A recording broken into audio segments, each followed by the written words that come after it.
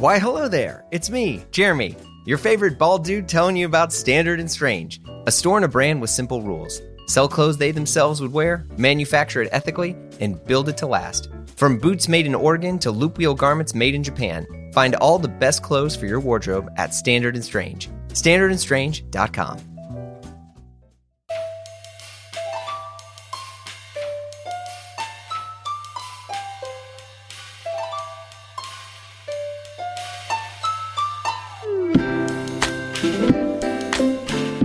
Hey folks, it's Jeremy Kirkland. You're listening to Blammo. How are we all doing? All right, we're back, and I'm back. I'm back from New York. I was there this past week doing some things, recording some pods. Actually, lots of stuff.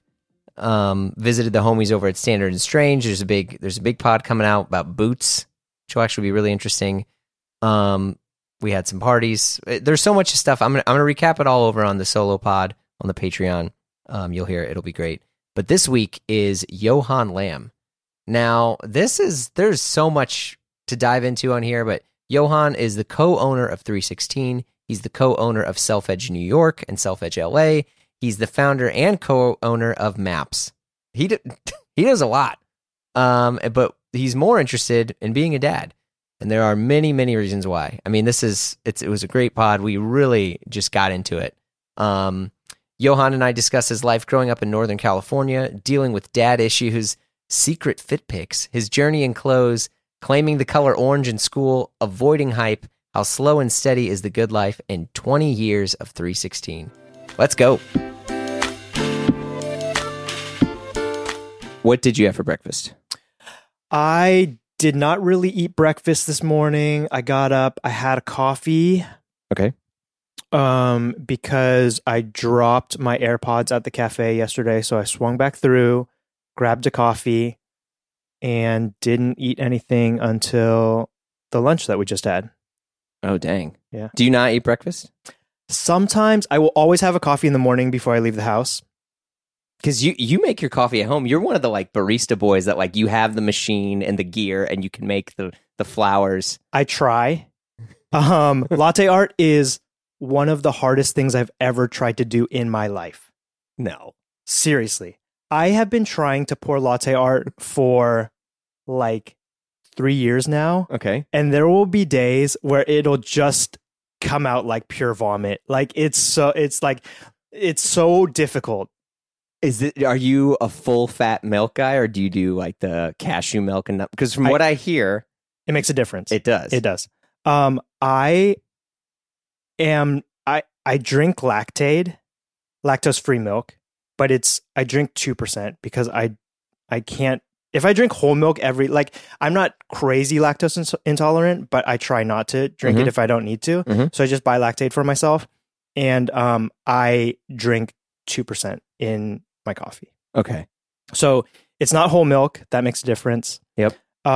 It's a home machine, which makes a difference. But also, I was told when people train baristas, they usually go through 8 gallons of milk in one session.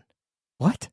Because of the errors and the practicing? Yeah, that's just you go through repetition. You just make coffee after coffee after coffee, and you go through 8 gallons of milk. Mm-hmm. And by the end of it, you've sort of figured out you're also able to make micro adjustments as you go.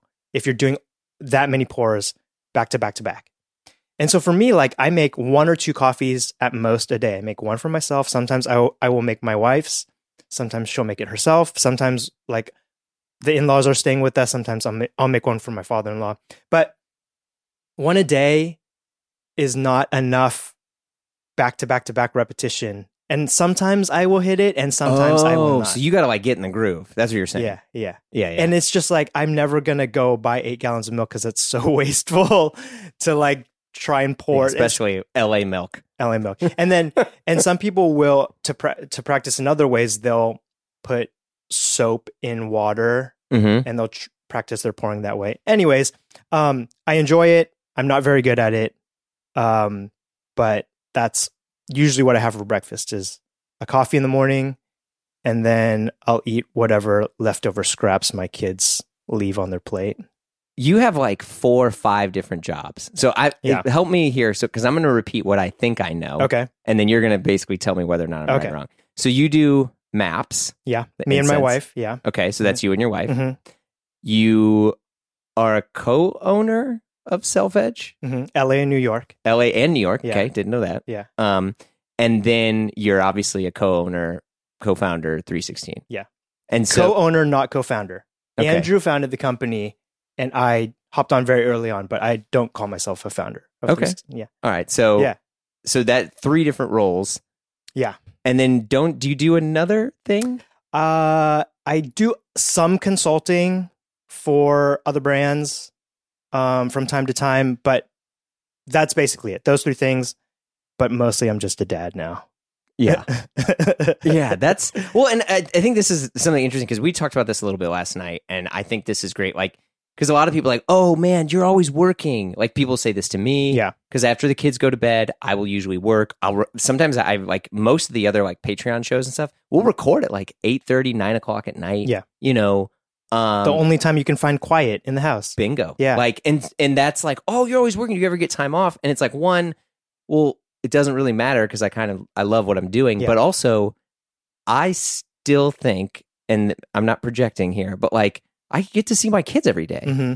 Like my dad was on the road like the first 6-7 years of my life. So like I see my kids in the morning, I see them at night, I deal with all their bullshit, all their tantrums, they're out the door. And so like I'm kind of the number one dad, even though they're asleep and I'm burning the midnight oil. So like, is that the same for you? Because you were saying like, oh, well, you know, I'm only there for a few hours because you're still doing all this stuff. Yeah. I mean, truly, I have sacrificed my work a lot over the past couple of years since I've become a father. Okay. And I've done that. And Andrew knows this because being a good father for both of us is very, very important. Both of you, as in you and Andrew? Me and Andrew. Okay. And for him, it's different now. His kids are a little bit older. They're in school. They're much more self-sufficient. Mm-hmm. But he had a time when his kids were really young, and both of his boys are pretty close in age also, where it was he was in it. It was a really tough time for him to balance work and home life. And that's where I've been the past 6 years and probably for a couple more years. And the thing that I think about often is some of these dudes that are out there in our industry and in all sorts of industries who are killing it and they're out there. They're extremely outside. They're at the events. They're traveling the world. I know they're fathers also. I know they have families at home. And I just can't imagine being the level of father that I want to be. Ooh, and being that out there. And so that is a conscious decision that I made when we had our first son. And part of it is going back to what you said about your father. My father he traveled the world 6 to 8 months out of the year. What did he do?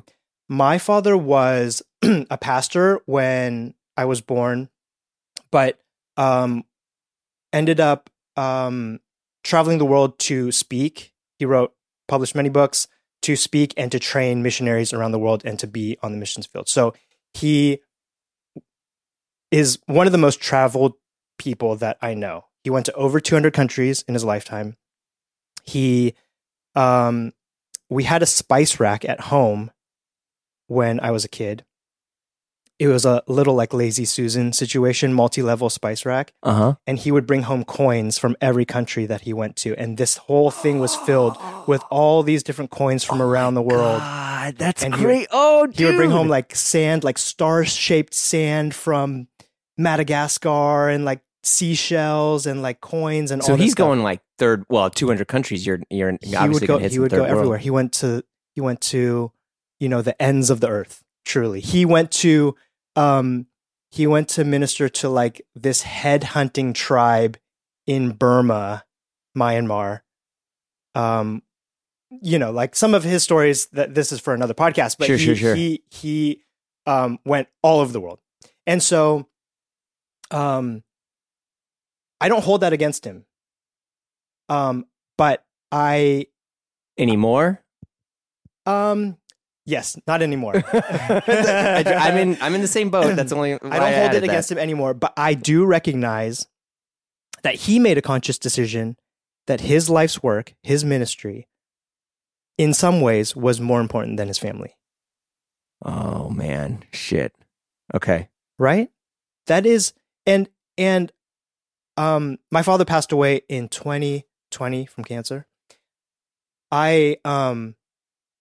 There was a lot of healing towards the end, especially because he had terminal cancer for a couple of years. Yeah. And there was a lot of things for us to work through.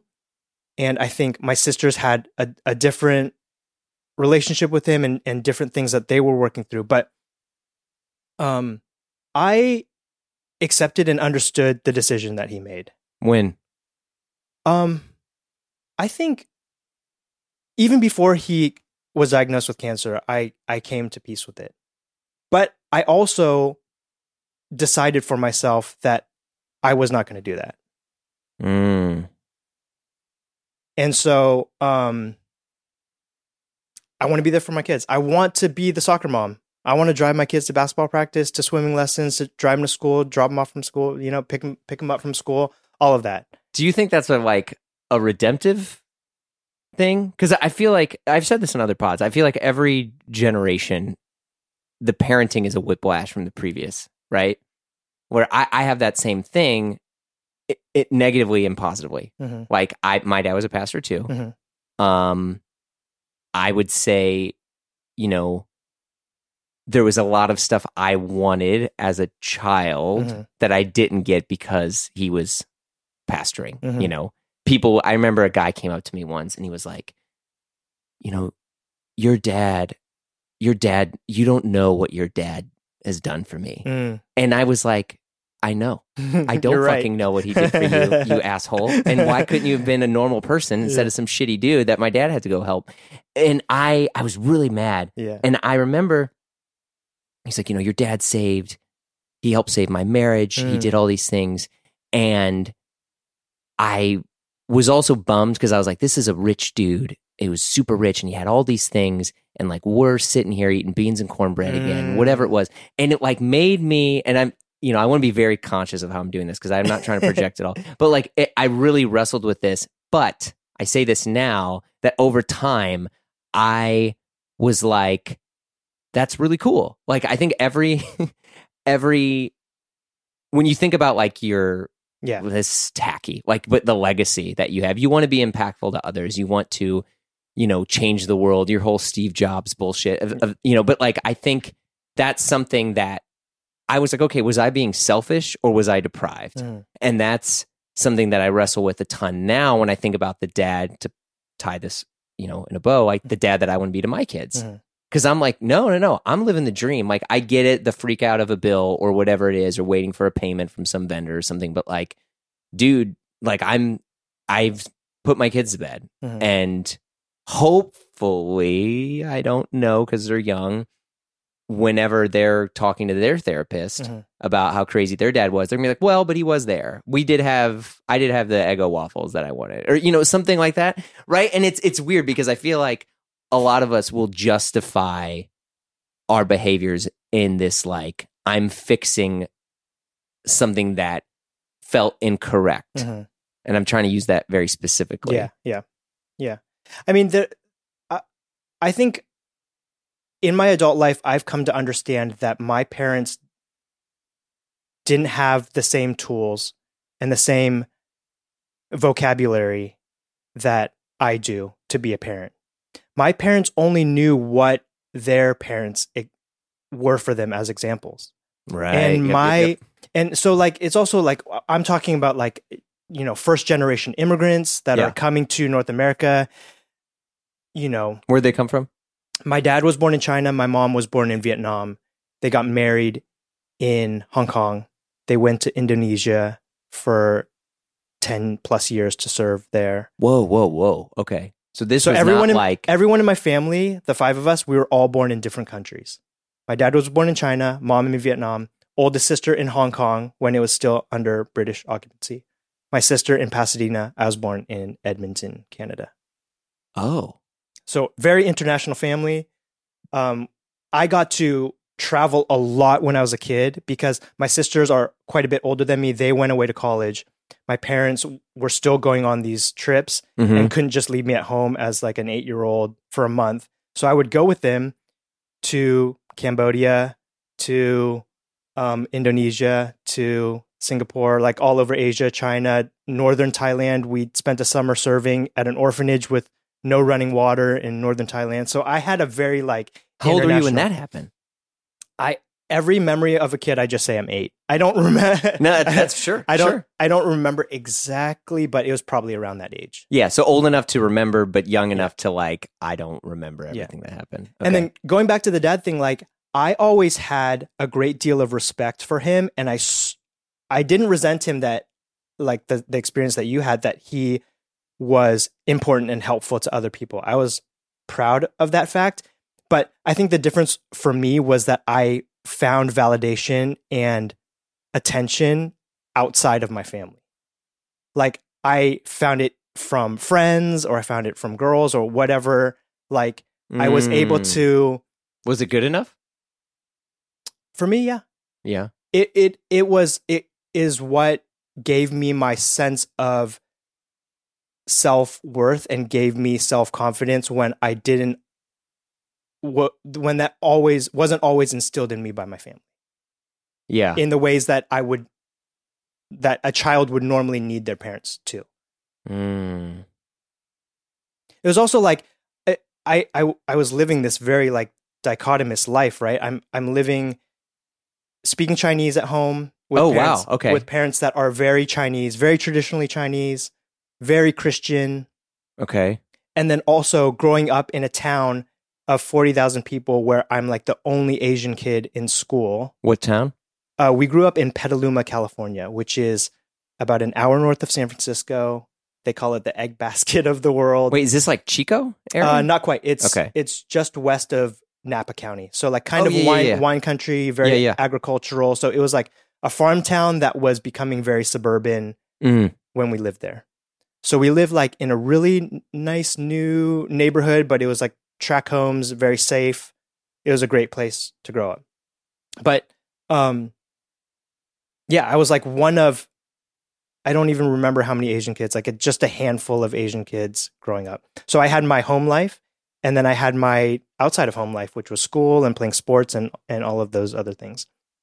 And so I always had to be a shapeshifter in a sense. Like you have to put on different masks to be able to survive in different scenarios. And so the attention or whatever that maybe some people would need from their parents, I got from like, from school, from my friends at school, and from teachers, or like that, that other side of life. Yeah. Damn. I mean, I think it sounds like you processed a lot of this really well, though. Because I mean, I think even myself, like, I don't think I was able to, like, because I want to be clear, like, I don't resent my dad, but I did. And I think I don't realize that I resented him until later when I re-examined behavior I exhibited from that time. Yeah. Like it was an unconscious resentment. Yeah. Like while you're in it, it's just normal teenage angst. Bingo. Just like no matter what, your kids are going to hate you at some point in life, Like we think we're the best dads in the world, but we're going to mess up our kids in other ways, Yeah. We're going to say I love you too much, whereas my dad never said it, Well, so that's exactly the thing. Like I remember, because I think about that now, and I'm just like, well, damn, like I'm going to, not that this is like a nihilistic why bother, you lose either way, but just like there's like this level that I want to provide and give my kid. And I think this is the thing that I'm sure it sounds like you have a strong grip on this now, to where it's like, well, but at the end of the day, like you're still you, and you are responsible for your own choices and decisions, but you are influenced and impacted by all these things. And so you can have a spirit of gratitude, or you can, whine and complain about it all. and basically use that as a way to prevent you from confronting any of it. Because I mean, I have siblings or friends, and even myself at points where I was like, I'm going to lean on this because then I never have to confront it, and then it's technically never my fault because I just, I don't even know how the hell we got so deep on this shit. I'm not even going to lie. Yeah, we were talking about my schedule, and Yeah, then we were talking about your schedule. We just went completely off the deep end. Yeah, we were supposed to be talking about fatherhood. some jeans and watches, but welcome to the show. But yeah, but that's really powerful, and I think that's great that you're also able to to give this life to your kids, and meanwhile you're getting fits off at the same time. Yeah. I mean, a lot of therapy has gotten me to the point where I'm at today, and understanding and looking back and being able to understand what I was feeling in the moment and have empathy on what my parents were going through, and I think that a lot of it is like once you become a parent, you realize how difficult it is, and you realize like it is impossible to be a perfect father and to be a perfect mother. And you look back on, you get way more empathy for your parents, right? You look back on the life situation. Like it's so much, like I can be a much better father than my father was, but also like my situation is way different. Yeah. Like he lived on a pastor's, like a missionary salary his entire life. He, came to a country where it wasn't his first, second, third language to speak, Right. He was dealing with so many other different life factors that I don't have to deal with. And part of it was to set me up to have the sort of life that I do. That's like the classic immigrant story, right? Yeah. The parents move over and have go through all this hardship and open a restaurant or a laundromat or a convenience store or a gas station or whatever to try and make it in hopes that their kids don't have to do the same thing so that they can be doctors, lawyers, engineers, what have you. And so you chose the entrepreneur life. I chose, also, I would say, is risky and as challenging as anything that's somewhat uninsurable. I was always surprised when I went to my parents and said, this is what I'm going to do with my life, that they were very supportive. Oh. And I didn't expect that from them. Yeah. And even like some other family members, because like you also imagine like coming from an Asian person's background, what they think of when they think of the clothing industry.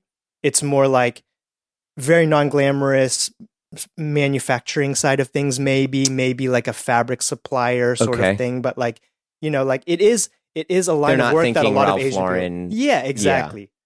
So, and you're also like trying to describe and explain these things to them in Chinese or, Oh, shit. Yeah. Okay. So in another language, which is not something that I have a very good handle on anymore. So, so my parents, were very supportive, had a good, they tried to have a good understanding of what I was trying to do early on. And I think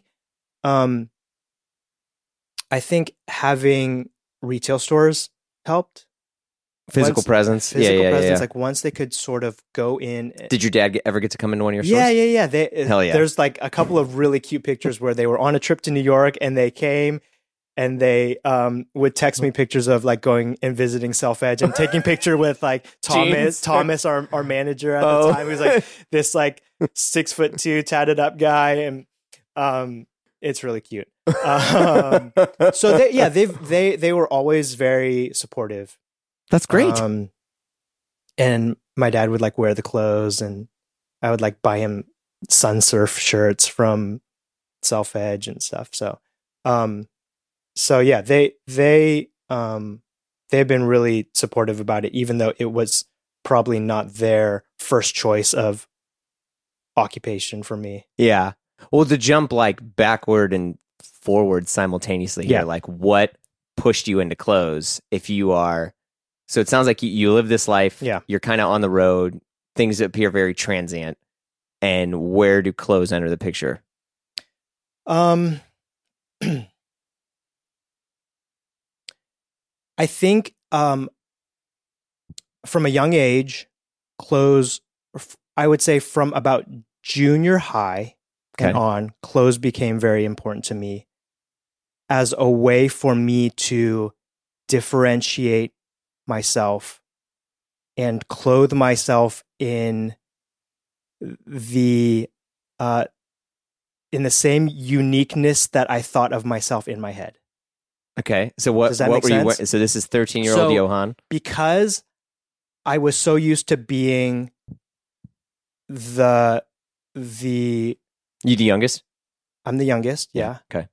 But like going back to like being one of the few Asians, I was so used to being different than everybody else that I liked dressing myself in a way that was different and not so different, like not off the wall, because I was still trying to be a popular kid. You know, I was still trying to be cool. I was still trying to have friends and get with girls and stuff like that. So one funny story is like in junior high, I loved the color orange. Yeah. And so orange became my like thing. safety orange? Safety orange. So I had like an orange polar fleece. Oh, nice. Like half zip. I had like orange nylon, not all together, obviously. Okay. But you want to look like the Nickelodeon logo? Yeah, I didn't want to look like a walking pumpkin. Yeah. But orange became my color. And junior high friends can correct me on this if I'm wrong. But my recollection of the scenario was like, people would have to ask me if they could wear orange. Oh, damn. You owned the color. It just became like so my thing that this guy's trying to be like, a Johan over here. Why is that other guy wearing orange today? And I'm like, oh, it's fine. Don't worry about it. It became like such a thing. So that was like, that's so stupid to talk about now. Ride the wave. So do you even loop wheel, bro? Do you know what loop wheel garments are? I actually didn't, honestly. I was just like, oh, it's a flex. It's a special kind of cotton. Yeah, kind of. But the folks at Standard and Strange dropped a ton of knowledge bombs and their own incredible loop wheel tee. Made in Japan, of course. But back to loop wheel. It's an antique circular knitting machine that relies on gravity and uses spring bearded needles. Do you get it? Bearded needles? What the heck? Look, all you need to know is it's dope. It's better, and if you want to learn more, visit standardandstrange.com/loop wheel and check out their new loop wheel tees. Trust me, your boy is partial to yellow because, duh, but the tees are fire no matter what color you pick. The fit is spot on, and it's a classic tee that looks like it's from every era ever and fits like a dream. And it's from the folks from Standard and Strange, the shop that helps you own fewer, better things. Run by industry vets who are focused on incredible product from incredible vendors. And look, if that's not your vibe, check out some of their huge offerings of other Japanese denim or boots. But listen, the shirts, fam, the shirts, the loop wheel. So visit standardandstrange.com/loop wheel to learn more. Standard and Strange. Own fewer, better things at standardandstrange.com.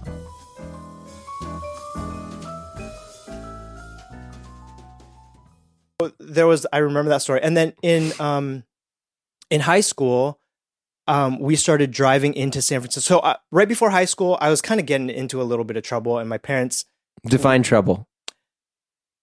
I started drinking and smoking at a fairly young age. Oh, nice. Okay. I started like messing with girls at a fairly young age. What's the young age?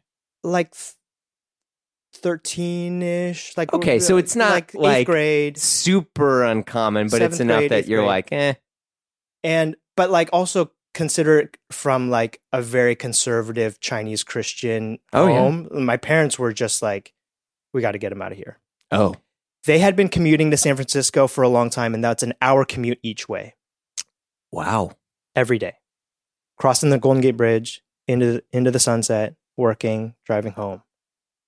And so I was like a latchkey kid, I had my school life. I was the after school programs. After school, I was my own after school program. I would get my homework done. I would go hang out with my friends. I would like make my own snack. Get an orange hoodie, hit the road. All while wearing some sort of orange. So we moved to Millbrae for high school. Okay. Millbrae is the high school there is like 50% Asian. Okay. So it was a huge culture shock for me. The first dude that I met was a kid that had just moved from Hong Kong. and he had a very like fobby accent. Do you know what a fob? You know what being a fob is? Being a fob means fresh off the boat. It's like an Asian term for like. Okay. There's like so I can't use that phrase. I don't know. I don't think it's super derogatory, but maybe it is. Probably is. So like there's like Asian Americans who grew up in America and are kind of whitewashed like I was, or there's fobs, which are kids that are from China or Hong Kong or Singapore or Korea or wherever. Okay. And so this kid was the first dude that I met and was really nice, but had an accent and talked just like my dad. You know, a classic like Cantonese, Canto English. Yeah, because and did you guys speak Cantonese? We spoke English, but I was like, oh my God, everybody at the school is going to be just like my parents. You know, just like, So I had a really hard time going to high school at the beginning of high school because what I was comfortable with was hanging out with all the white kids. But naturally, the school is very segregated, as high schools are, and all the Asian kids hung out together, and stuff, and all the non-Asian kids hung out together, basically. So high school was a bit of a trying time early on for me. We found our group of friends. There was about 20 of us, very close, still to this day. Oh wow! 20 years later, we're all getting together in a month. Are you serious? With all of our kids and everything in Southern California. Me and my guy group of friends, we still chat every single day, all day, every day. Whoa. So anyways, clothing wise, we would drive into Haight-Ashbury in San Francisco. Hell yeah. And I would shop at True. And can you explain True is for folks who know? Yeah. True is, as far as I know, one of the first independent streetwear stores. They carried a bunch of independent brands when this was not a thing. This was not a common thing. Yeah. You know, there was... I mean, it's a legendary... I think a very underappreciated, still not even discussed that much. Yeah. It was huge for me. Yeah. And introduced me to a bunch of brands that I had never heard about before. And for me, like, you know, like think about when you were in high school and you were like getting into clothing or you were trying to buy clothes for yourself, you would go to the mall. Mm-hmm. But everybody went to the mall. And so everybody was buying from Structure and Abercrombie, Gap and Structure, Miller's Outpost. Oh my God, Miller's Outpost. Yeah. Aeropostale. Oh damn. Okay. All Express. Oh yeah, Structure became Express for Men or something. Like all of those stores, right? Gap. Eunice, where are you at? Bring back Structure. Let's go. So all of those. So going back to like what I thought of myself and how I wanted to dress now is like, okay, I have access to these brands that are different. That other kids are not wearing. Yeah. And I can differentiate myself or feel unique when I'm not anymore. Oh, so this is this is kind of an inverse versus I would say some other folks you would dress to fit in. Yeah. Like so another funny story is the first day of orientation, I got to this high school and everybody was wearing white K-Swiss. And I was wearing like Adidas runners or something like that, or something like that. I forget exactly.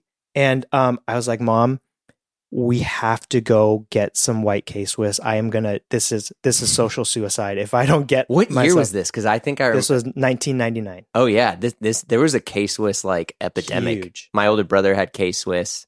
You had to have a pair of white K-Swiss. The leather, yeah. With the metal like little D-ring things. Yeah. And then people would like swap out the laces for some color for a little pop. Bay Area, especially Peninsula, like fashion was probably pretty unique, but we like rolled socks and stuffed them under the tongues to get the tongue of the sneakers to puff out a little bit. Oh, that's cool. There was also at our high school, there was an interesting style that was pretty pervasive that amongst the Asians was like this like Asian triad gangster sort of style. Go on. which is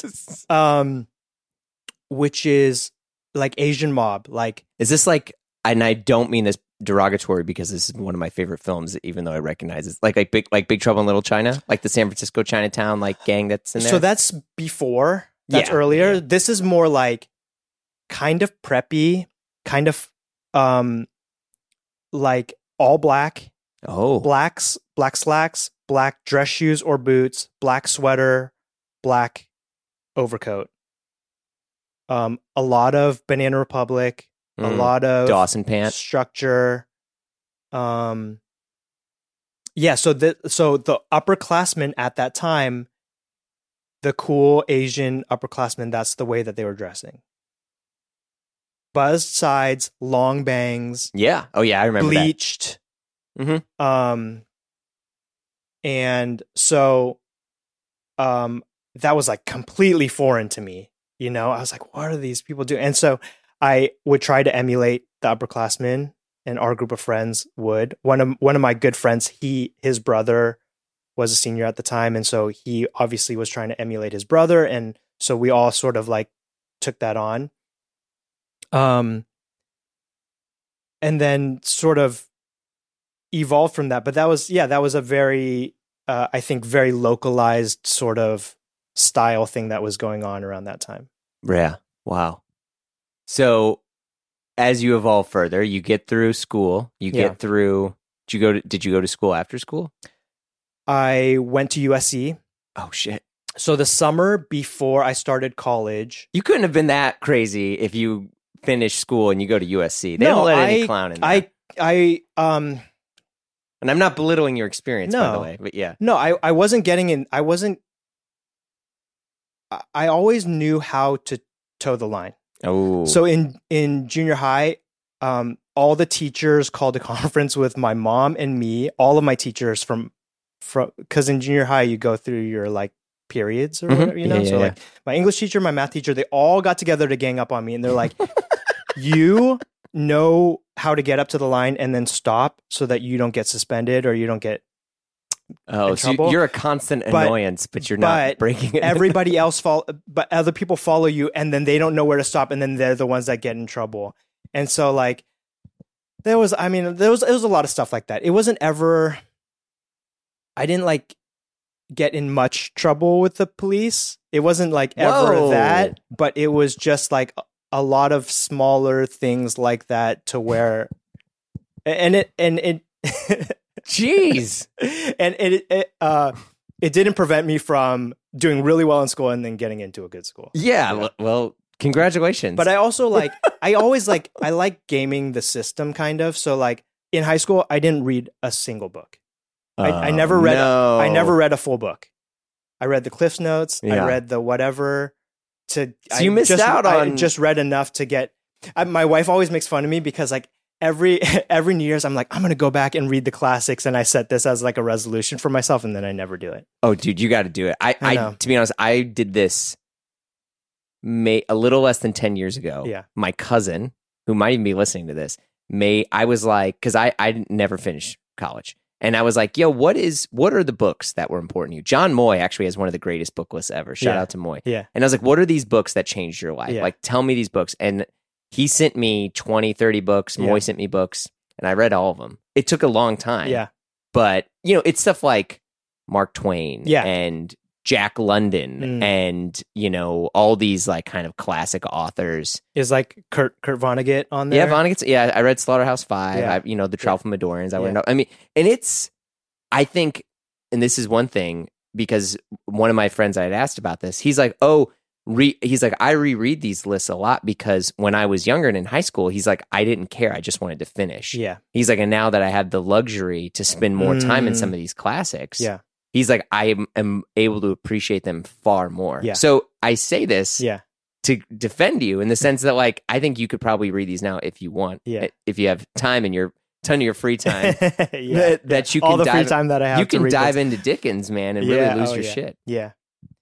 Yeah. Or not.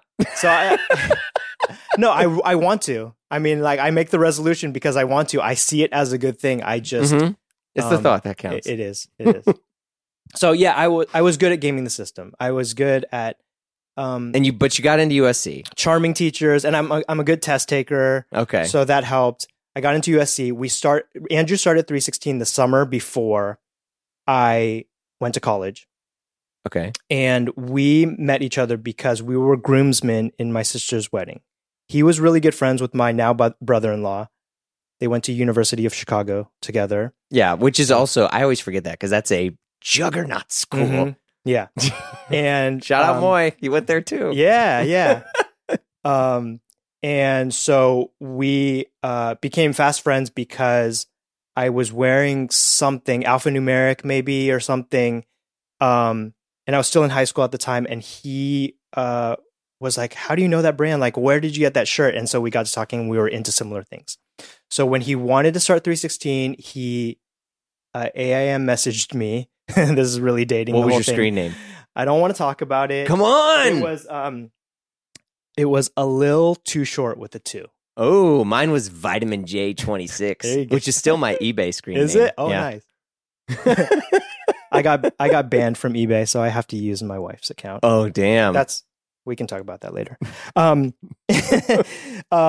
So he started the company the summer of 2003 with another partner, and I was like, hey, I'm on the West Coast. I'm between the Bay Area and LA all the time. I will do what I can to help out. Like, I think this is cool. I'm in school. I don't need money. And this is when 316 was doing like streetwear. This is like Cousins era? Graphic t-shirts, even before Cousins. Graphic t-shirts, just like, this is what you make when you have no idea what you're doing. How to make it in America stuff. Even before that, like I think how to make it in America is like, once we started making jeans and started making clothing, like that is, it's hyper sensationalized, of course, for HBO, but it was a pretty good we're referring to the television show, not literally. Yeah, of what we were doing at the time. And when he flips open the book to say, these are the jeans that I want to make, that photo is a photo that they pulled off the 316 website. That's right. Yeah. Because this was on Tumblr for a while. That was like a very big Tumblr post of it. Yeah. He flips open his notebook and he's like, I want to make these jeans. And the photo in that notebook is a pair of 316 jeans. Like a dude wearing a pair of 316 That's jeans. right. That's right. Okay, sorry. So you pitch yourself to Andrew. You're saying like, "Yo, we got this. I'll be the West Coast dude." Yeah, and I was just interning. I was going to like hip hop concerts and selling T-shirts. I was like trying to promote on campus, and like, I also in college started working and buying at a streetwear boutique called El Mercado. And we carried 316 there. And then Andrew was working a full-time job at that time while he was doing 316. I always felt very guilty about going to USC because it was private school and very expensive. When I could have gone to like a UC, a public school, that would have been much cheaper. So I just finished school as quickly as I could, got out early, graduated, and Andrew offered me a position and to become a partner of 316, and I started doing it full time. Damn. So go Trojans. Yeah. To 316. Yes. That's great. I thought you had another gig. I didn't know it was a dead serious. I didn't know you. Yeah. For the first couple of years I was buying for that boutique. Yeah. It was a pretty small boutique. But Caleb, who owns Good Fight now. Yeah. Also, I hired him to work at that boutique. Also, he worked there, and was one of the first interns at 316. So we had a good thing going. We had a really good thing going, and I still keep in touch with the owner of El Mercado. That's great. Yeah. Yeah. So this is the thing that like, because I think 316, and I've said this because I've been friends with both you guys for a while, but known Andrew for a long ass time. Yeah. Like you guys have always been a brand. And I remember this. I went to this marketing conference at FIT, and the guy had like founded all these other brands. This was like some, rich dude, like Harvard Business Review guy. Yeah. And he starts doing this presentation, and he started talking about brands that have staying power and brands that are focused. And one of the brands he mentions was 316. Whoa. And I remember I texted, Andrew knows about this. If he's listening, he'll be like, oh yeah, I remember this. And he was like, this is a brand, because he talked about a lot of brands will, I don't know if I want to make sure I use the right words here. Will compromise their original products and evolve to meet the ever-changing trends. And he was like, you want to be a brand like 316 where like he's like, they just make jeans and they make the same jeans, and he's like, they're not adding a ton of new products. They're not adding, these massive, he's like, it's a very easy to understand brand. He's like, and it's very focused. And he's like, because of that, he's like, I don't think they're ever going to go anywhere. He's like, in a good way. Like he was just like, because he used examples of like, there was this brand and then they shifted to this and then they lost who they were. And this brand shifted and he's like, and this brand never, and I was like, holy shit. And still to this day, I think it's one of the most admirable, and 316 has evolved, but even on your site still, and I'll quote it back to you guys, are like, we're a denim company. We make jeans. Yeah. And I think especially when you make a product that is so evergreen, I mean, that's a tacky term, but like you always need jeans. Jeans are basically as American as baseball and football. I mean, it's just, and there's so much like focus and staying power on that. And I think it's really, really beautiful. And you've also, in the best possible way, avoided all of the like scary hype things. Yeah. So like when you think about, like Rob Garcia of On Noir, who I remember he blew up when Kanye was wearing his stuff. And Rob Garcia is a great designer. There's no shots or anything to him. Amazing dude. Yeah. There was like when a brand gets like Kanye'd or a brand gets hyped super quick. Yeah. There's a forced growth that happens, and there's always going to be naysayers to hype. Yeah. And so sometimes it's a bit of a death rattle. It is. And it's a thing that you guys in the best possible way have like avoided, and you've just been this kind of like, it's sometimes if it's mainstream to the people, like, and it's really, really beautiful. So I say this to like gas you up and congratulate you guys on this because it's painfully difficult, especially when you got some guy using you in like a fucking Harvard Business Review thing. I mean, it was crazy. Well, I look back and sometimes you wish you have that skyrocket growth moment, and we've never had that. We've never like had that moment where we blew up. A moment in time that we can point back to where we're like, yeah, we blew up. It's been over the past 20 years, plodding, steady, consistent, upwards trajectory growth. And that helped us so many times over the lifespan of this company. When we were transitioning out of graphic t-shirts into menswear at the time, it was because we weren't as big as the other streetwear brands that we weren't pigeonholed into that. If we were as big as some of the other streetwear brands that were peers of ours, where we were all showing at the High Five Campground, like the same sort of trade shows back in 2005, 2006. If we got as big as those brands, there was no way that we could have shifted the direction of the company in the way that we wanted to. And we weren't, at the time in like 2007 or so, we weren't like, let's change this company. We were like, hey, let's start making clothing. I think it's time for us to evolve as a company. Let's start making clothing.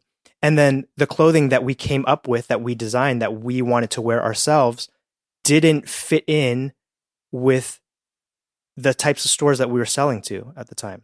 It was A, too expensive, too, what did I say? A, too expensive, B, and D. D, yeah. X, B, not branded, not graphic heavy enough. Yeah. So like imagine some of these streetwear brands, once they start doing cut and sew, it still has to be very heavily branded or still graphics based. Yeah. And what we were doing was none of that. It was very simple. It was not branded. We were trying to make, at that time, what people were calling contemporary menswear. So who made the decision to not go with everything else? I think both of us, like over the years, Andrew and my taste and interest in things has been very aligned. And so we naturally, like, that's what we wanted to make. That's what we thought was good. And so we would make this collection, and we couldn't also at the time, like that wave of streetwear was having a really hard time. Mm-hmm. A lot of stores grew way too quickly and were shutting down. A lot of brands were trying to figure out how to balance these independent retailers with selling to Zoomies and PacSun and what's on the East Coast, like Dr. J's or something, Mm-hmm. like these stores like that. Like that was the next level of growth. They had to start to sell to these multi-door mall retailers in order to continue growing because the independent stores weren't enough. But when they did that, then the exclusiveness, the uniqueness of the product wasn't there anymore. And so that first wave, it wasn't the first wave, but that wave of streetwear started crashing. Yeah. And at the same time, we came out with this, what was considered like contemporary men's collection.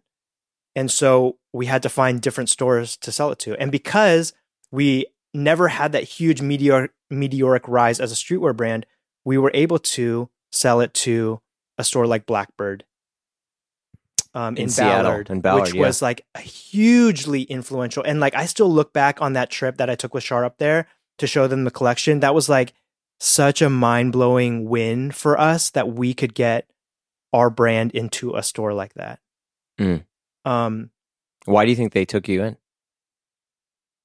I mean, going back to the conversation, partially because we never blew up as a streetwear brand, but like I don't know. I mean, I we got lucky. Yeah. Well, no, I will push back on that. I don't think brands that are trying to, like stores that are trying to make money, it's not so much like, well, we got lucky with that brand. I mean, there's a certain characteristic trait and quality that needs to be there. And I think this is the thing where it's like 3sixteen has been a brand that's always been, if you know, you know.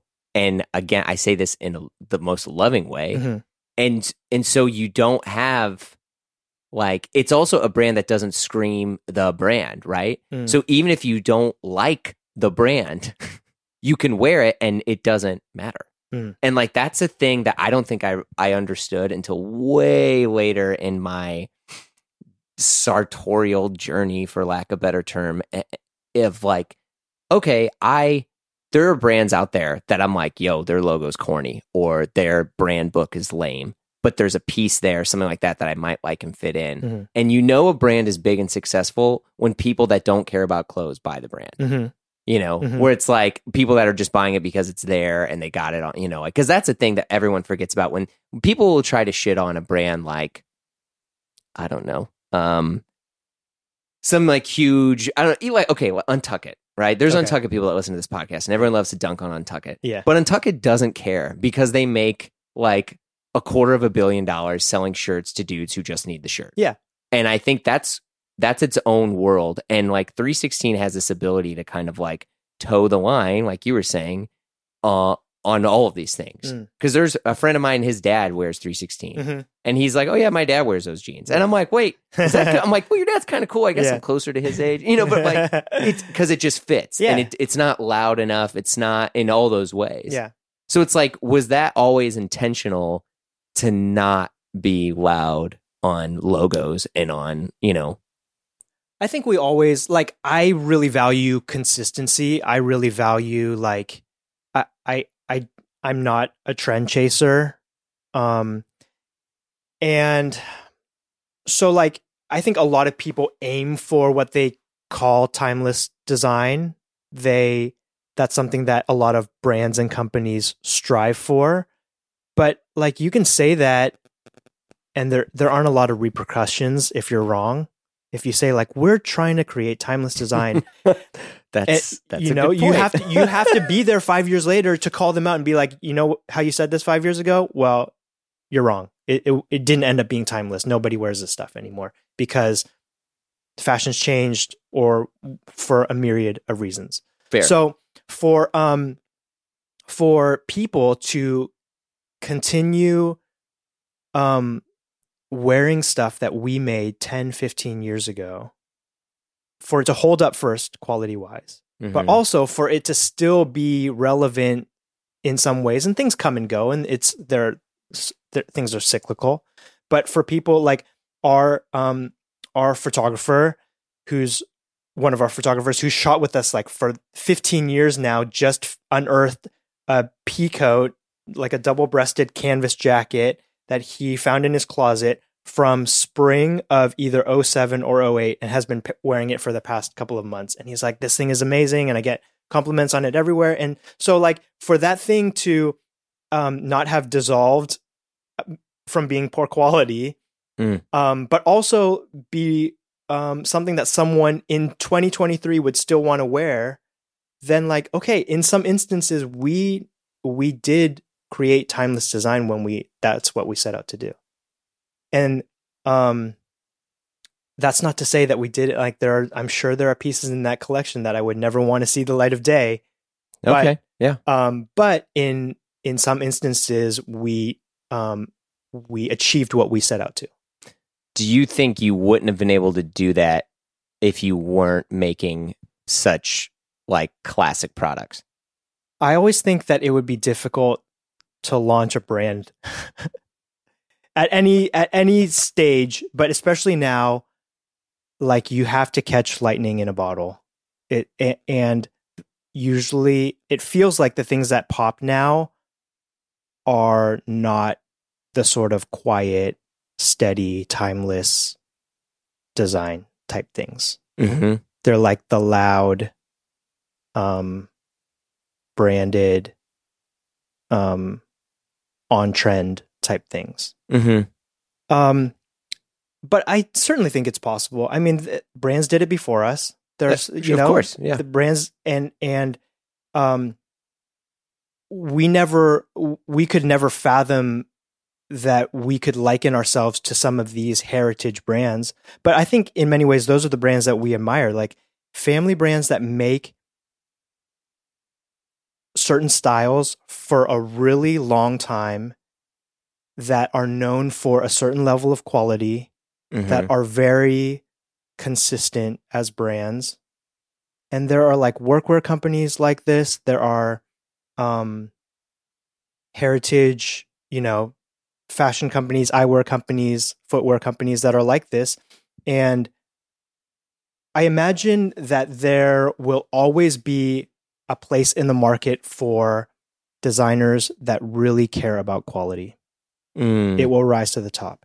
And I think that it is one North Star that has guided us over all these years, is we really care about the quality of the product that we're making. I want to add an additional layer to this. Do you think that a designer now, or someone would be content enough at the slow and steady growth? Because from my interactions with younger designers, people that are starting out, they have a 5-year plan before the first product is made, and they want to be a $20 million company by 5 years. Mm-hmm. And because of how we have communicated what success looks like to a brand publicly, just the world, they're like, I'm not successful unless I'm a $20 million company in 5 years. Mm-hmm. I'm sure those people are out there. Yeah. You have to have, it's like the alchemy of all of it, right? Like Andrew and I never took VC money. That makes a huge difference. We never took on investors. So we don't have to answer to anybody. We can grow at the pace that we want to grow at. You don't need an 800% growth in 1 year. Yeah. We're not trying to provide a return on somebody's investment. We only care about making really good products so that we could give all of our employees a raise every year, continue paying their healthcare, maybe hire more people as we continue to grow if needed. Mm-hmm. So I'm sure there are people that are out there like that. It does seem like that's going to be a fewer and further between sort of setup for a brand. And I don't like making like these like wide sweeping generalizations of what young people are like nowadays. And of course, social there's media context culture. within this. Yeah. So I'm sure I believe that there are people out there that can do what we did. Right. is not going to be easy, but it wasn't easy when we did it, and it wasn't easy when the companies before us did it either. What made you content?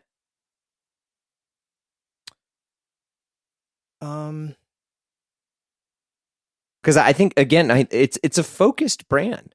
Even now, right? As you guys have gotten into other levels of production and larger collections, it's still not that big of a collection, and that's not a detractor. I think it's focused, and I think now most people are like, no, it needs to be bigger. Yeah, and you need to have all these other collections. You need to have this, and you need to have this, and it's like, but why would they say that?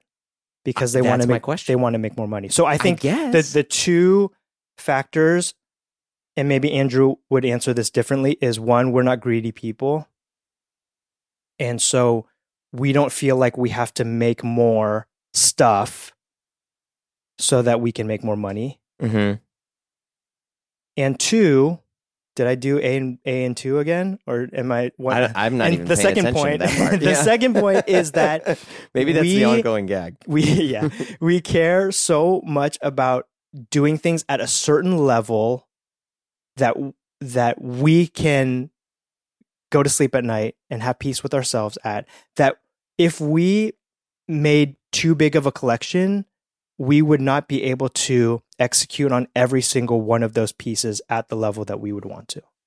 Have you ever gotten jealous of brands that were started way later than you, did something similar to you, were very aggro about it, and now they're so big that they kind of ethered themselves? No, because I've seen all of those, not all, I've seen so many of those brands crash. Yeah. I mean, there are brands that I'm thinking of now, and this, no hate, but like they started with one specific attitude. They got bigger, and now like I see people that wearing them, and I'm like, like it's. I think that's the hardest part, and I say this especially as just an American that's constantly influenced by like more is better, bigger, better. To be that content that you guys do, to where it's like, okay, you didn't have I'm making this up, I don't know. You didn't have 300% growth. Was it a good year? Yeah. You know? Yeah, this goes back to like what I was talking about our slow, steady upwards trajectory over the past 20 years. I honestly think I would get scared if all of a sudden things go crazy. Yeah, of course. I mean, that's what I would get nervous. About. Yeah. I think I would then start to try to fight that. I would try to fight that growth, because over these past 20 years, I have seen that meteoric rise almost always means a crash afterwards. Well, yeah, because also nothing is more fun to hate on something big. Yeah. I mean, I'm not, Guillermo Andrade said this, where he's like, you know, you want to hate the Death Star. Like, I'm misquoting him, but he was just like, everyone loves to hate the Death. Yeah, like, you know, it's like hating LVMH brands or any of that stuff. Right. You know, they're like too big to fail. Yeah. You know, and I think like that's just, and I mean, I don't mean to stay focused on this so long, but I think it's just so uncharacteristic. And I call it out because I think many of us are unconsciously brainwashed by what does, I'm air quoting this word now, success mean for a clothing brand. Yeah. And it's like, there's a lot of beauty in just continuing to exist. I think this is one of the things why a lot of people love Japanese clothing brands. Like specifically like brands from Japan, like Takahiro Miyashita talk about the Soloist, where it's like, you know, you don't want 300% growth. You just a little bit more. Hiroshi Fujiwara talks about this, where it's like, I just want to make enough to keep going. Yeah. And you're like, but you have a lot of Rolexes. You have a lot, like, wait, what do you mean? You know, so it's like, I say this as I want to have that mentality in everything I do. Yeah. And I think that, because that can be applied not just in a profession, but in life in general. Yeah, for sure. Yeah, I think, contentedness. I mean, that's part of that is the work that Andrew and I do on ourselves individually through therapy, through just working things out, through getting older and maturing. And yeah, I think going back to your question, I mean, certainly there are times when another brand comes out and just jumps to the front of the line, so to speak, you know? And that's okay. You know, that's great for them. And I honestly don't know if I would want that for us. Yeah. And I think, so as I talk this out, maybe some of the decisions that we've made over the years have been because of my fear of that. Okay. So I'm naturally fighting against the blow up moment and doing things so that we don't chase that moment that a lot of people chase after. Yeah. Yeah, that's interesting. Not a self-sabotage. Not a self-sabotage, but like, I like to tell people, because I think it's really important, we have never made a manufacturing decision about our products to make them cheaper. Every decision, like I work on core products, right? My main day-to-day responsibility within 3sixteen is to design and manufacture the core collection of 3sixteen, which is jeans, t-shirts, all the fleece products. What are the fleece products? What do you mean? Zip hoodies. Oh, okay. Yeah. Sorry. Crew neck sweatshirts.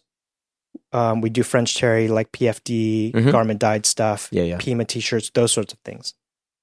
And going back to that sort of Japanese mentality, I love the ability to tweak over many years to try and get this product to as close to whatever. I mean, there's no perfect pair of jeans, but to constantly improve this product. Right. And where I had trouble was when I needed to work on with Andrew the seasonal stuff, because that temporality is difficult for me to get inspired about. And so Wesley and Andrew, I really appreciate them taking that on and doing such a good job with the seasonal collection, because it's very difficult for me to design that way. Why is that? I don't think I'm as prolific with my ideas, because like think about the way that a normal fashion brand needs to work, or like a fashion boutique. You're designing a collection, a seasonal collection, over a year in advance. So if you're a buyer, you have to be roughly 50% correct about everything that you buy a year in advance. Right? For sell-through is what you're referring to. Yeah.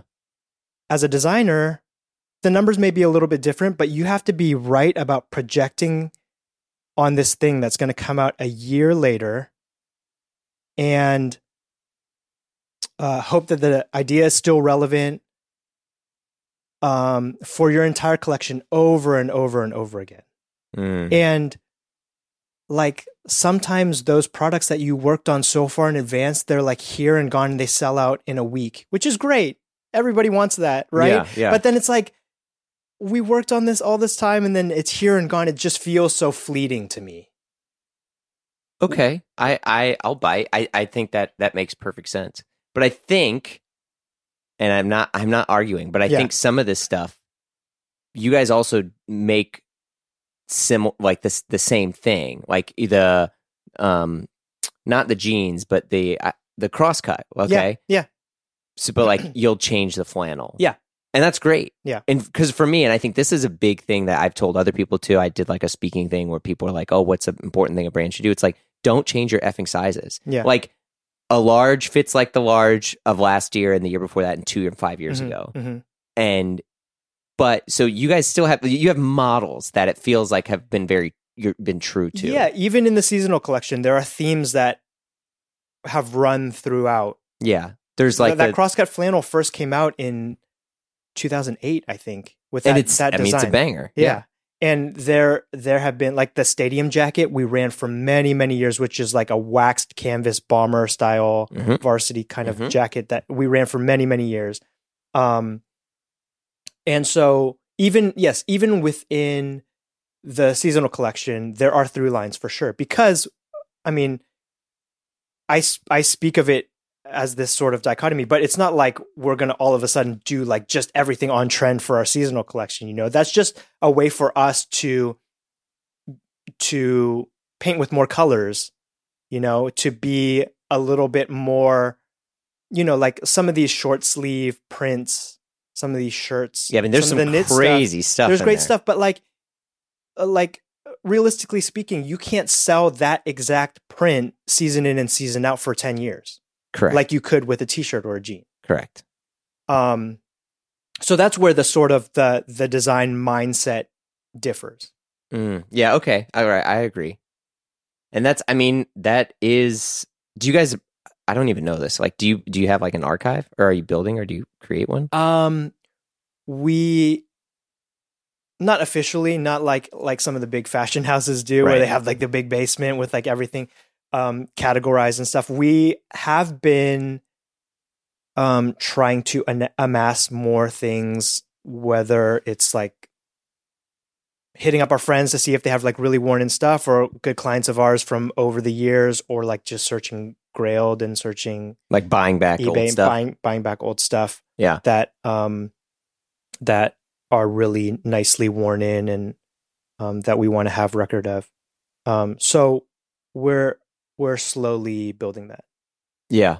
Because I feel like that's obviously like that's a hindsight thing. I don't think many people, 20 years ago, you weren't thinking, ooh, let's make sure we create an extra dead stock of everything that we do. Yeah. And also, I think I say this too, because a friend of mine who works for a very, very large fashion brand, they will do new stuff, but then they also try to find other stuff that they'll buy back from employees or people, because if it's new, that's fine. But like, you don't really get to see if there was an imperfection or the way a fabric would fade. It's like, it's new, especially with something like jeans or stuff. It's like, well, did it erode at the neck, or did it? Well, it didn't, because it was never worn. Yeah, it's in a bag. Yeah, and I think like there's I'm glad that you're also doing it that way, because you actually get to see how it was used and utilized. And we over the years we've done it with jeans. People would bring back in like really thrashed pairs of jeans, and because we were still selling the new version of that product, we would have it in our stores, and we would show customers who are maybe new to the raw denim world, like, this is the way this fabric looks now.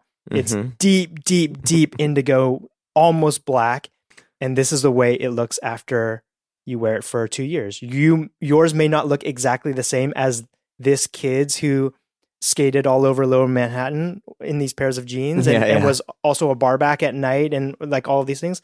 But this is the capability of this sort of fabric, and that sort of clicks for them, that visual representation. Yeah, that makes sense. How have you survived 20 years of telling people how to wash their jeans? I don't mind it. I honestly, well, clearly, you're still here. I still answer almost every day customer emails that go to info@3sixteen.com. You're not even cut and pasting answers here? You should. I still answer my DMs. If a legit customer has a sizing question or a product question, I still answer it. That's crazy. I'm a simple person. I like consistency. I'm not above any of it. And I like from the beginning, like I try to model that for all of our employees. Like when it was just me and Andrew, we did everything. We packed the boxes. I warehoused the stuff in my garage. I shipped it. Yeah. I drove to the manufacturers. I loaded stuff up in my car. If something would go wrong with the production, we were talking about the story this morning. 100 pairs of jeans came in. All the hems were ugly. They didn't have the calibration right on the bottom stitching. So I de-stitched every single pair of jeans and rehemmed them. Wait, are you serious? Yeah. Damn. Shar was in law school at the time. She just sat in the back room with me and she was studying, and I just went, like, it took me 2 or 3 nights, maybe longer. And I de-stitched every single one and rehemmed every single one, because I couldn't fathom going to market with. Well, and also you're not like, well, let's just destroy these. You're like, right. No, no, absolutely not. That wasn't even a possibility. Yeah, I mean, because I think some brands or people would be like, this is a manufacturer's defect. You owe us. You have to redo this. You know, right. There's like this, I don't know. It's kind of absurd, but I mean, yeah, you just made it work. Yeah. That's actually really great. Do you think, and this is, because your production is smaller and you guys have more of a view on it, like, because I feel like now that's stuff that brands really want, because they're, this is the thing we were talking about earlier. Brands will get so big that they lose the oversight of their production. Yeah, for they sure. They lose the ability to pay attention to stuff that happens. And so it becomes much more difficult to let's just be honest, like to guarantee like the quality control of that. Yeah. Because they're too big. Yeah. Yeah. I mean, these things are made by humans, right? Human hands are sewing these garments. And if you're only making one garment, you're going to be able to put more focus into that one garment than if you're making 1,000. That's just natural. That's human nature. Right. If you're making 200 pairs of jeans within a certain timeline versus 5,000 pairs of jeans within that same timeline, there are some corners that need to be cut to get that done, right?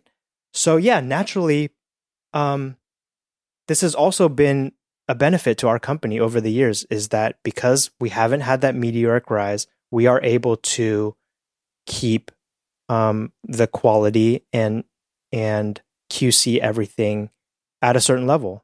And that's not to say that we haven't had like production mistakes over and that everything comes out perfect. We still mess up all the time, but it does make things much easier that the quantities are not, through the roof. Yeah, because I mean, there's been times, and I say this as a consumer of your products, that's like you just don't have it. It's sold out. Yeah. And then I can't get it. Yeah. And some companies will flip out because that means that that's technically money that you would have gotten that you can't get because it's not there. So do you guys just say like, hope you still want it when it's there? I love it. Yeah. I think Andrew doesn't love it as much as I love it. Okay. Like almost consistently since we started making jeans, we have not been able to meet demand. Yeah, I mean, there's always something sold out. It's a long process. We are having this denim woven for us in Japan on very old machines, then boat freighted over. It's got to clear customs. How long does it take to bring it over? Just so folks have an idea. Just the weaving of it now with all the manufacturing delays and stuff, it can take like up to a year beyond. Holy shit. For the fabric. A year? I thought you were going to say 3 months or something. I wish 3 months would be a dream. 3 months would be like fast forwarding life.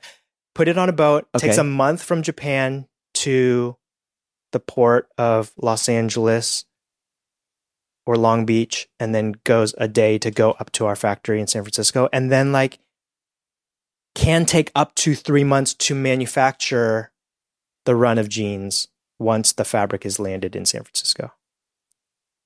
That's crazy. Things are messed up. I mean, there are so many logistical issues in the world right now, but yeah. Well, sure. Yeah. And so that's a huge part of it. Yeah. But, okay.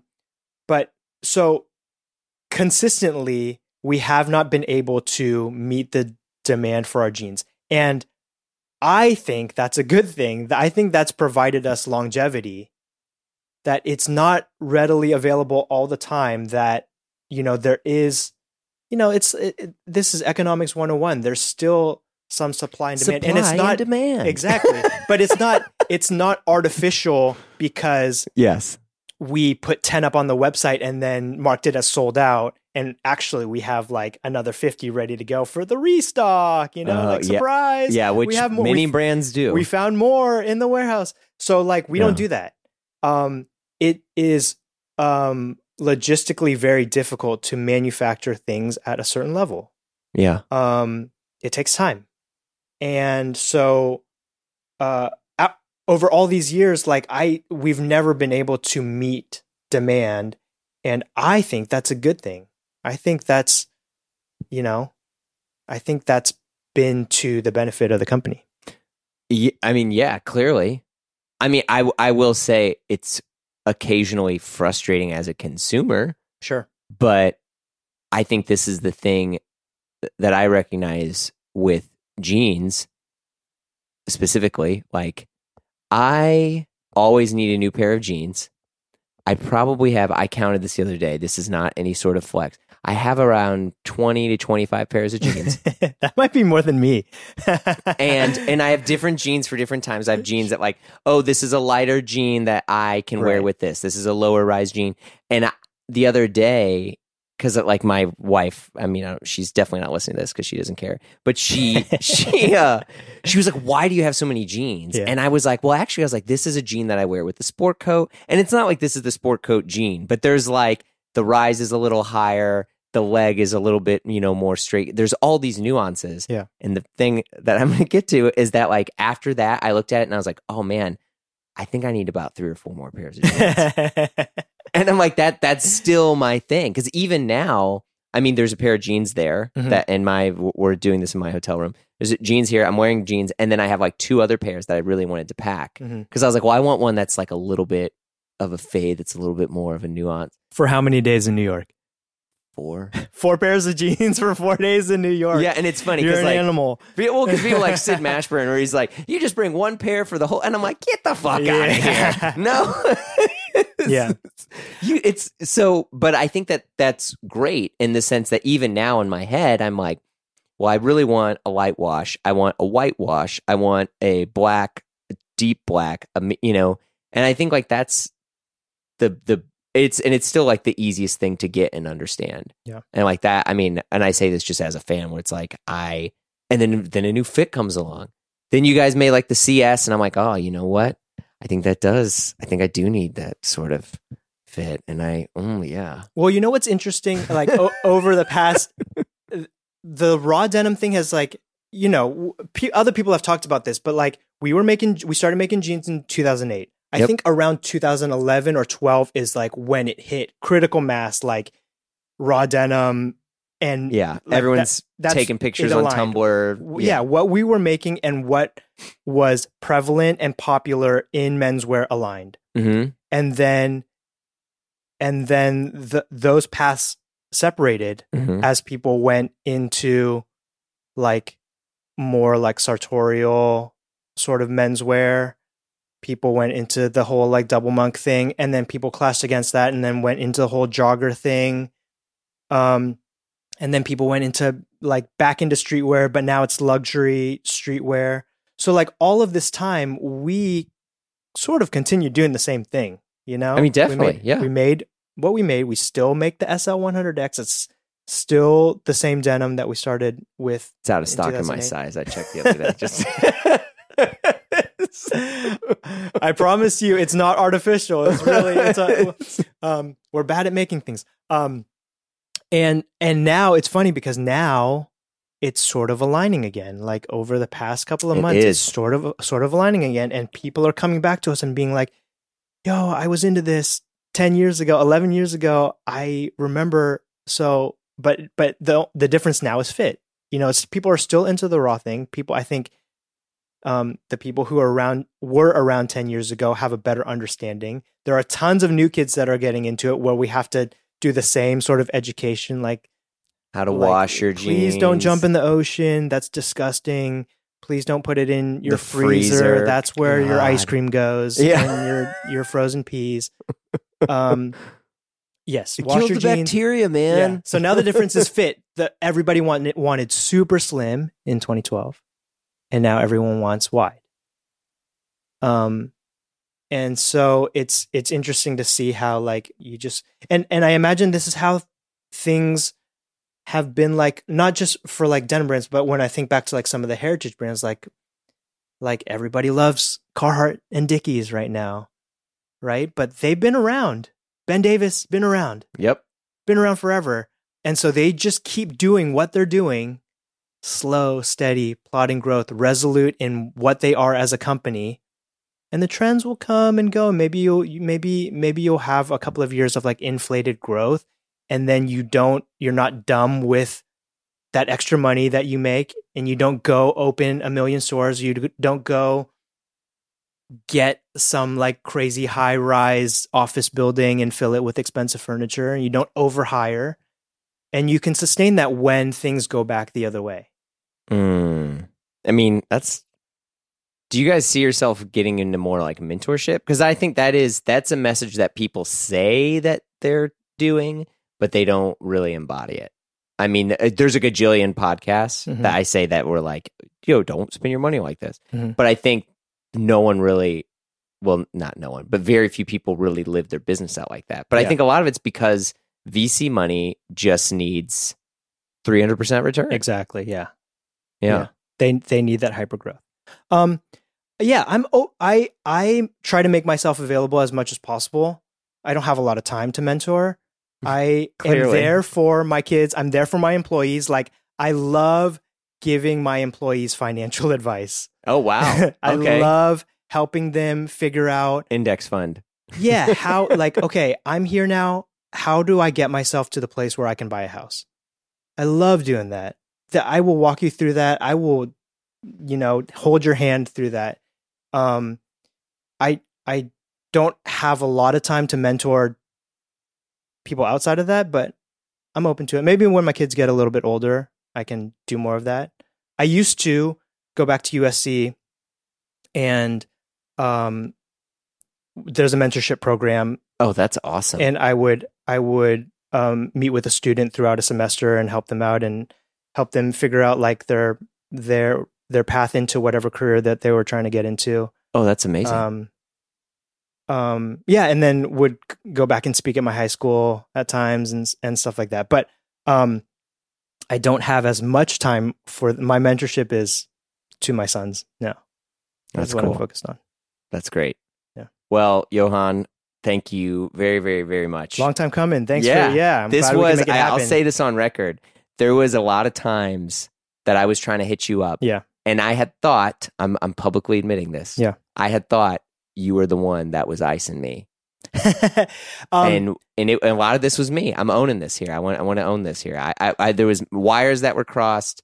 I'd wanted to do this for a while, and I'm very glad the stars aligned. I was definitely not icing you. I am very press averse. Yeah. I'm very averse to self-promotion. I'm very uncomfortable with it. I care about the people in my life and what they think about me. Mm-hmm. And this is why I'm so bad at Instagram and so bad at social media. And so, like, Andrew and I were talking about this earlier today. He's much better and has been over the years. He's good at pushing people on stuff. Shout out Andrew. On forum boards. He's much better. And Kia, much better at forum boards than me. I'm an IRL person. I care about my friends. I care about my family. I care about the people that know me, my employees. I care about what those people think about me. And I'm very uncomfortable with anything that like borders on self-promotion or like self-aggrandizement. So like we were talking about this at lunch, even posting fit pics. Oh yeah. Cause I came from before, I'm not that old, but half my life was before the internet. And so like taking a picture of yourself to show what you're wearing that day is like super cringe. And I still hate myself sometimes for doing it. I recognize that it's important and people don't see it that way anymore. And it's good for the company. It's good for Self-Edge and it's good to promote those things. But I have a very hard time doing it. And I still I got to go down into the shop and hide from my employees and do it. Yeah, you said you locked the door. I closed we have this big metal door. The thing about the big metal door though is it is loud as hell. The entire building can hear it. So they like hear Johan's taking a fit pic again. They know. Nobody talks about it, but they know exactly what I'm doing, and I'm just sitting there in embarrassment. Dude, I'm with you. And it's funny because this is how I make a living, is making podcasts. But I don't like. Yeah, people are like, you should make more TikToks. I'm like, no way. It's hard. It's hard to get yourself to do that. Yeah. It's hard to even to record a podcast on video. So yeah, I'm with you. Well, but thank you. I'm glad we got to do this. Yeah, thanks for having me. Yeah, man. Thanks again. We'll see you. All right. Bye.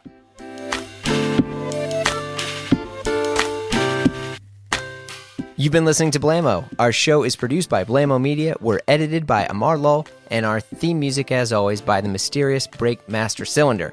If you like what you heard, you know the drill. Share the pod with a friend. Leave a review on Apple Podcasts, on Spotify. You can follow us on Instagram for all the hot content. If you want to talk to us and give us your hot take, we'd love to hear from you. You can send us an email at info@blamopod.com.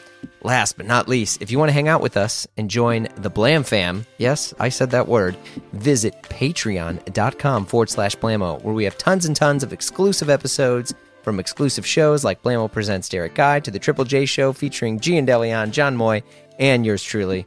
Last but not least, the amazing Slack community. All the crew, we're just in there. We're talking about shoes and socks and all sorts of whatever dumb things you can imagine and all the things that, it's great. Whatever. Join it. Check it out. I love the Slack. It's amazing. All right. That's it for me, folks. See you soon.